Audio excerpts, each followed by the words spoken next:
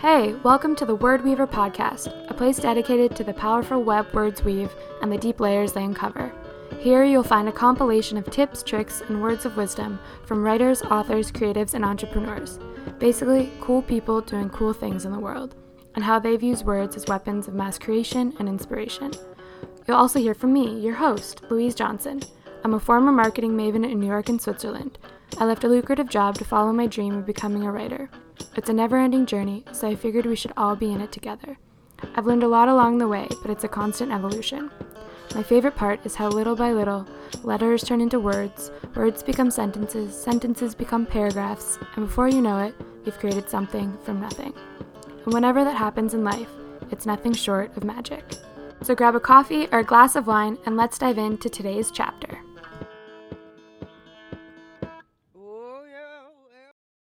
Welcome back to the Word Weaver podcast. On today's chapter, I want to talk all about writing retreats, how to plan for a productive solo writing retreat, and my 7 top tips for maximizing your experience. I'm going on a solo writing retreat in a couple weeks, and I'm so friggin' excited. Honestly, I am such an introvert. It excites me way too much having time to myself, so a week or so alone to fully focus on writing is honestly my version of paradise. Don't get me wrong, the caveat is I love my friends, I love my family, I love my boyfriend, but there's just something about having time to really dig into your thoughts, be alone with your thoughts, and create something from nothing that is my favorite thing on earth. Typically, I know writing retreats are done in groups. Someday I would love to go on one. Like I said in an earlier podcast, somewhere mountainous or woodsy. I feel like all of the writing retreats that I've heard of that are group retreats, they really bode well with the whole cabin in the woods ethos. The great thing about group writing retreats for me would be getting to meet other writers and getting real-time feedback on my work. But I think I prefer, I can't say which one I prefer because I've never actually gone on a group writing retreat, but I really love solo writing retreats because when it comes to actually writing and editing, I typically need complete solitude. I need to go inward and focus my brain on the task at hand, so I have to ignore all the white noise and distractions of the world, and other people are part of that as much as possible. Today, I really want to share with you everything I do to prepare in advance for my writing retreats to make sure they are as productive as possible, because as much fun as they are for me, I'm also there to work and accomplish some goals to move the needle forward on my book projects. I'll be working on book number 2. So there's a good balance of enjoying yourself, but also getting stuff done, and that's what I'm going to share with you today. I will be in Nova Scotia on the east coast of Canada for all of September. My boyfriend and I are going to be driving from Toronto to Halifax. It's about an 18-hour journey, including all of the stops. I love road trips, so I'm kind of excited for it. There's still a mandatory 14-day quarantine in the Atlantic provinces in Canada. Even if I'm coming from Ontario, we still have to quarantine. So after we do that, we will be road tripping around Cape Breton. It's gorgeous. It looks kind of like Ireland, or so the pictures tell me. I've never been. I'm really, really excited. We're going to do some golfing, hiking, enjoying the scenery together. And then we'll be going our separate ways for a couple weeks. He is going on a golf trip with his brothers, his dad, and some of their friends, and I am going on my writing retreat. So it's perfect. We both get to spend a lot of time together and then spend time apart doing things that we love. For that portion of the trip, I have 2 different Airbnbs booked. So I'll be at one for 4 nights and the other for 3 nights. And I'm just doing that to experience 2 different areas while I'm there, different scenery. I figured why not? They are so cute, and they're the perfect little literary oasis. Pretty sure it's oases. It just sounds weird saying it, but I know how it's spelled in my mind. Anyway, The Airbnbs are perfect for writing retreats. I was actually emailing with one of the hosts, and they were so kind and were just saying, "Oh, I always hope somebody would use this as a writing escape someday. I'm so excited that you're coming." It was really nice and validating that that's the spot that I picked for my first little writing retreat. That one is a little A-frame cabin. It's overlooking a lake, has a cute little fire pit in front, and the top kind of attic part, I guess, of the A-frame, there's this gorgeous wooden writing desk overlooking. You can see the lake from that top level. There's a little yoga and meditation pavilion. It's perfect. And then the second place that I'm staying is this really cool B&B. It's on Ingonish Beach, if you know Cape Breton. It's on the Atlantic Ocean, and it's above this cool little hip coffee shop and cafe called the Salty Rose and Periwinkle. I'm really looking forward to being able to just pop down to the coffee shop, have my morning coffee there, go for walks along the ocean, and then write in my cute little room. It's modern but rustic. There's whitewashed clapboard walls and then pastel blush furniture. It's really adorable and very well thought out. I'm so excited to stay there. If you're Canadian and know the June Motel in Prince Edward County, it's kind of got that feel, but more quaint and nautical, if that makes any sense. I'm going to try to take some video footage and photographs while I'm there. That's just the one thing about having a podcast. I can't show you what I'm talking about. And I'm trying to kind of beef up my YouTube presence. So if you are a YouTube watcher, just type in Louise Johnson and Bookstore Bucket List. Those are kind of the videos I have there now. But I want it to be an extension of the Word Weaver podcast so I can show you all of these things that I'm talking about that I can't with just audio. We'll see how the YouTube journey pans out. I love creating videos, editing them. I'm not sure I love being in front and talking to a camera. I think it's just something that you have to get comfortable with and more practice. So we'll see. But yeah, definitely check it out there. I'll probably be posting a mini recap of these writing retreats on YouTube. So let's get into my 7 tips for maximizing your writing retreat. These are things that I have picked up from past experiences and I think will be helpful reminders if you're planning your own writing retreat in the near future. The first tip is what I call the Goldilocks effect, and this is about the number of days your retreat is. You have to have the Goldilocks effect, which means ensuring your stay is neither too short nor too long. It has to be just right. What I mean by that is give yourself enough time to settle in and adjust to your new surroundings, figure out where the coffee maker is, go for a walk of the property, get the lay of the land, and then make sure you have enough time for your brain to sink into writing mode. Because if it's 1 or 2 nights, arriving and leaving and getting set up takes up the bulk or the bookends of your retreat. So there's a lot more pressure on you to get a word count down in the middle. I personally find my adrenaline is pumping when I arrive at a new destination. I'm so excited to check it out, and I have to kind of calm down, get into that mode before I start writing. So basically you want to have enough time to settle into your surroundings, get everything ready, and then actually have time to write. But then on the flip end of that, if it's too long, you're there for a month or longer, you can get a little too complacent. Your brain will obviously fill that time.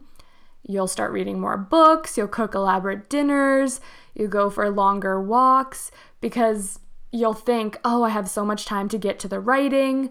I can just enjoy this kind of staycation a little bit longer. And before you know it, you have 1 day left to get everything accomplished that you wanted to do on this writing retreat.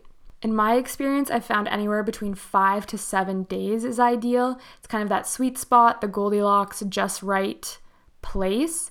Because if at the end of 7 days you haven't finished everything, at least you've had 4 productive days in between, enough to get your juices flowing so you can keep going at home.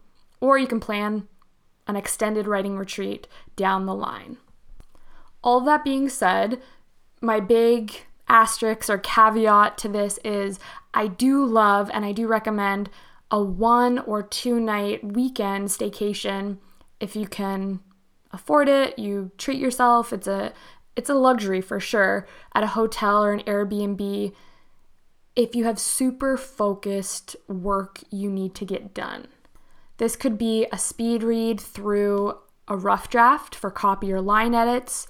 Maybe you just want to get some quick research or an outline done. I typically find it's harder to get actual heavy word counts down or make a big dent in writing a draft in that short amount of time, because again, like I said, it's just so exciting and exhilarating. But I do recommend kind of getting away and treating yourself if there's a laser focused part of the writing project that you want to accomplish.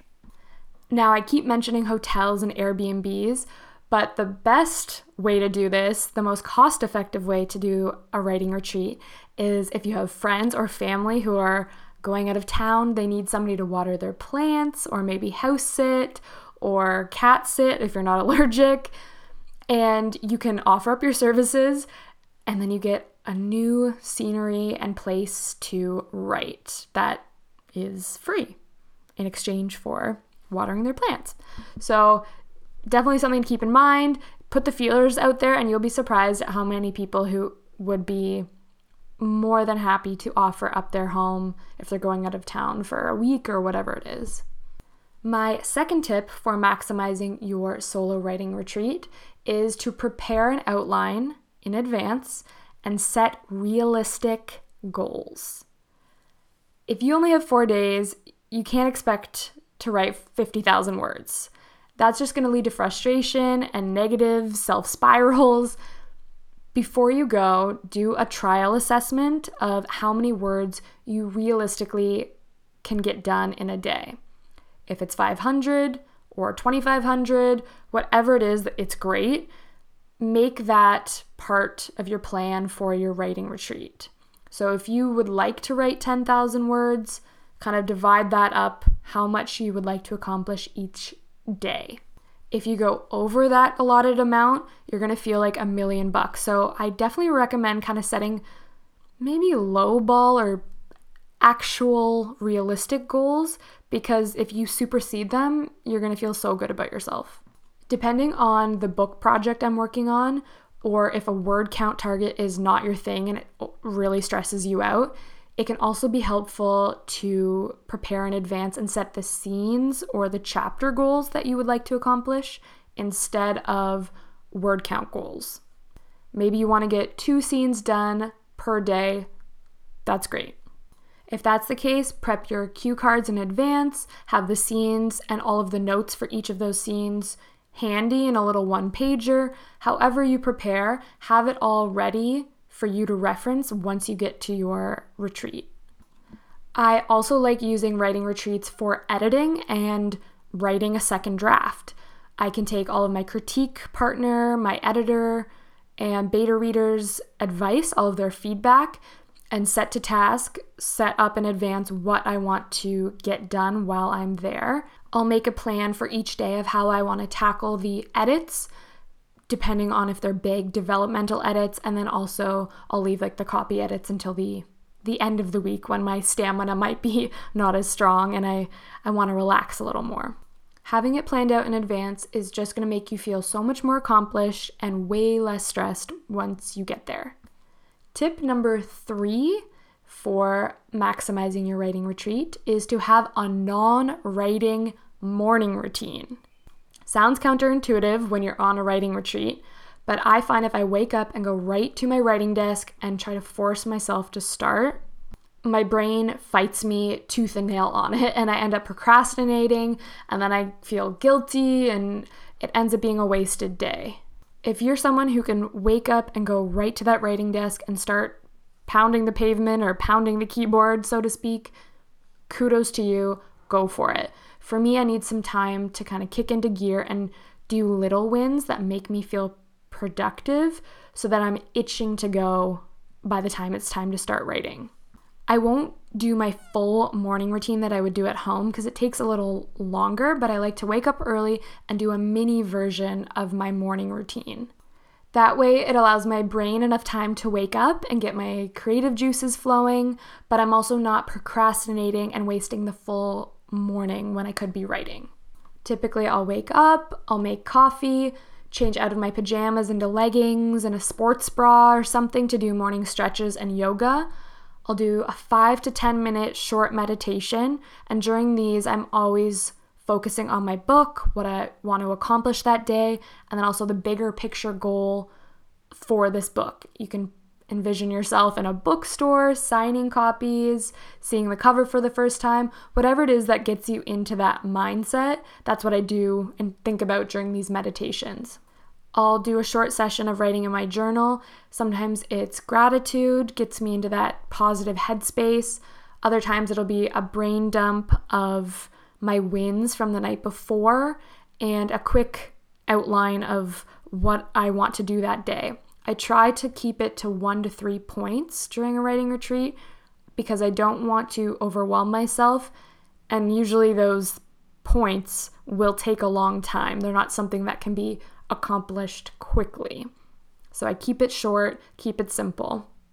Then I will review my outline for the day ahead. I'll sit down at my writing desk. I'll put on a cozy sweatshirt, some wool socks, and reread where I last left off to remind myself of what I am starting to do for the day.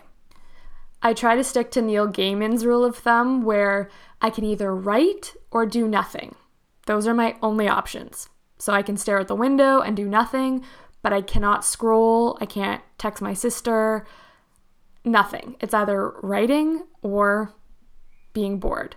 And like Neil Gaiman says, after a while, you kind of get frustrated looking at the wall, doing nothing, and writing seems a hell of a lot more enjoyable.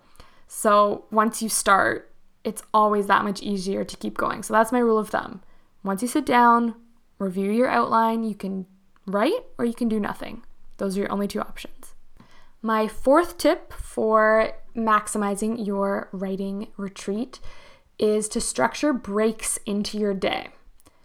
It's so important to plan breaks. Otherwise, it can be overwhelming when you sit down at that chair and it feels like impending doom that you're going to be chained there for the rest of the day into the night. Use breaks as rewards. Structure your day into morning, afternoon, and evening chunks and give yourself little breaks in between. You know yourself best if you're a morning writer. Set a chunk of time in the morning, give yourself a nice lunch break, go for a walk, move, get fresh air, have an afternoon writing session, break for dinner, and then have maybe an early evening session, and then treat yourself to a glass of wine and read over your notes for the next day. If you're more of a night writer, you can do the reverse structure of this. I just advise that you don't make your breaks too long because it's so easy to keep relaxing. That's why I like to have a reward later in the evening, a glass of wine. I get to read a book and watch Netflix after I've done all of my tasks for the day. It makes me not waste too much time during my breaks because I know I'm looking forward to that reward later. I will get time to do it, so I might as well take this time during the day to finish my writing work. Tip number 5 is do your very best to keep your phone off, and if you can, no internet. I know for emergencies, it's good to have your phone on. Let someone know that you trust that you'll be checking it once a day in case they need to get a hold of you. As much as we want to believe we have the willpower not to check our phones, we really don't. And it's not our faults, it's just science. I know it's really hard and it's so tempting to just do a quick check on your phone as part of your break, but we waste so many precious hours, conscious and unconscious, on Instagram and Facebook. It never makes us feel that much better, and we're just consuming, we're not creating. For 5 to 7 days or however long it is, give yourself that time to focus on creating instead of consuming. My 6th tip for maximizing your writing retreat is to create a meal plan and all of your snacks in advance. When you're in the writing flow, you don't want to use up precious brain power and energy figuring out what you want to eat and then spend hours preparing. Maybe at the end of your writing retreat, one of your rewards is creating an elaborate, fancy Italian dinner. Totally go for it. But in the meantime, take this task off your plate, pun intended, and create a meal plan in advance for breakfast, lunch, and dinner, and pack snacks that you can grab easily and handily.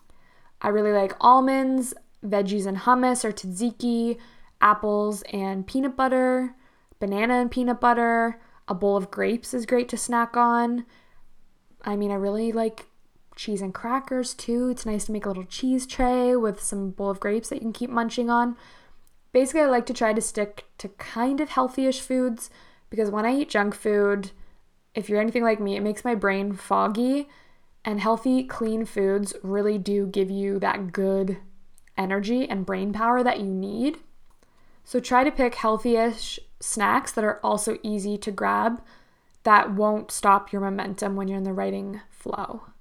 And definitely don't forget coffee, milk, if you put sugar in it, tea, all of that good stuff. Those are staples for me. And then, of course, wine, because I like to use that as a reward. It puts me into like a sleepy mood. So I found that if I drink wine, I don't really get much writing done. It's a lot slower. Sometimes it's okay. But basically, I use that at the end of my writing sessions to unwind, have a bath, read a book, and watch Netflix before I crawl into bed and start again the next day. And my 7th and final tip is to set up your writing area as soon as you arrive on your retreat. Put out your pens, notebook, your laptop, plug it in, lay out your cue cards, put out your outline, or even better, tape your outline to the wall. Make sure you don't forget tape if you're doing this. Basically so that everything is ready and for you to sit down later that day or the next morning. It's a no-brainer and there are 0 barriers to starting. At least no physical barriers. Your mental barriers might kick in, but that's okay. It's only natural. I like to pack a writing backpack like I'm going back to school. I keep a pencil case with all of my pens, highlighters, pencils, cue cards, ruler. I keep tape in there, extra paper. You just never know if you're going to need something, and you don't want to use, I didn't have a cue card as an excuse to not write. Depending on where your writing retreat is, sometimes it's nice to also set up 2 designated writing locations. My absolute favorite is when there's an indoor space and an outdoor writing space. Or if there's a writing desk and then in the afternoon you want to switch your writing session to the kitchen table, you could do that too. I find a change of scenery is nice. Or some days I will just stay at my one designated writing desk. For that short amount of time, we're not moving in here. It's just great to have one spot where everything is laid out and ready to go. Again, to make it super easy and a no-brainer for you to sit down and start every single day. When you're checking out Airbnbs, make sure you do a little bit of research and make sure that they have a desk or at least a good table with a sturdy chair where you can set up. If they have enough outlets, if they have Wi-Fi, if that's something that you need. Check out the layout, get the lay of the land, picture where you can see yourself writing, indoors and outdoors if possible. See if they have a coffee maker. Basically, just set yourself up for success so that when you get there, you know what to expect and there are no excuses for why you can't accomplish everything you want to accomplish on this writing retreat. I have one bonus tip, and I think that's only because I am going on a fall writing retreat in the coming weeks, but bring your own slippers and your favorite cozy sweater. It's just the best walking around in your own cozy footwear, wrapping yourself in your favorite sweater. Honestly, I just can't recommend it enough. It makes you feel kind of at home, away from home, and makes the writing process more enjoyable. I don't know what it is. Please do let me know if you go on your own solo writing retreat and if there's anything else that you do to prepare for it. I'm a little obsessed, if you can't tell, with writing retreats, and I love adding new things to my preparation list. Honestly, if you can prioritize some you time, I highly recommend it. A little staycation, anything you can fit into your schedule and your budget. I can't tell you how motivating and refreshing it is to prioritize yourself and your writing, and how much this will give you a little bit more momentum, a little bit of a boost to keep you going on this journey. That's it for today's episode of the Word Weaver podcast. If you like what you heard today, please feel free to leave a review on iTunes, screenshot and share it on social media, and be sure to check out the show notes at louiseclairejohnson.com/podcast. You can also find us on Instagram at Word Weaver Podcast. Until next time. You call it substance over style.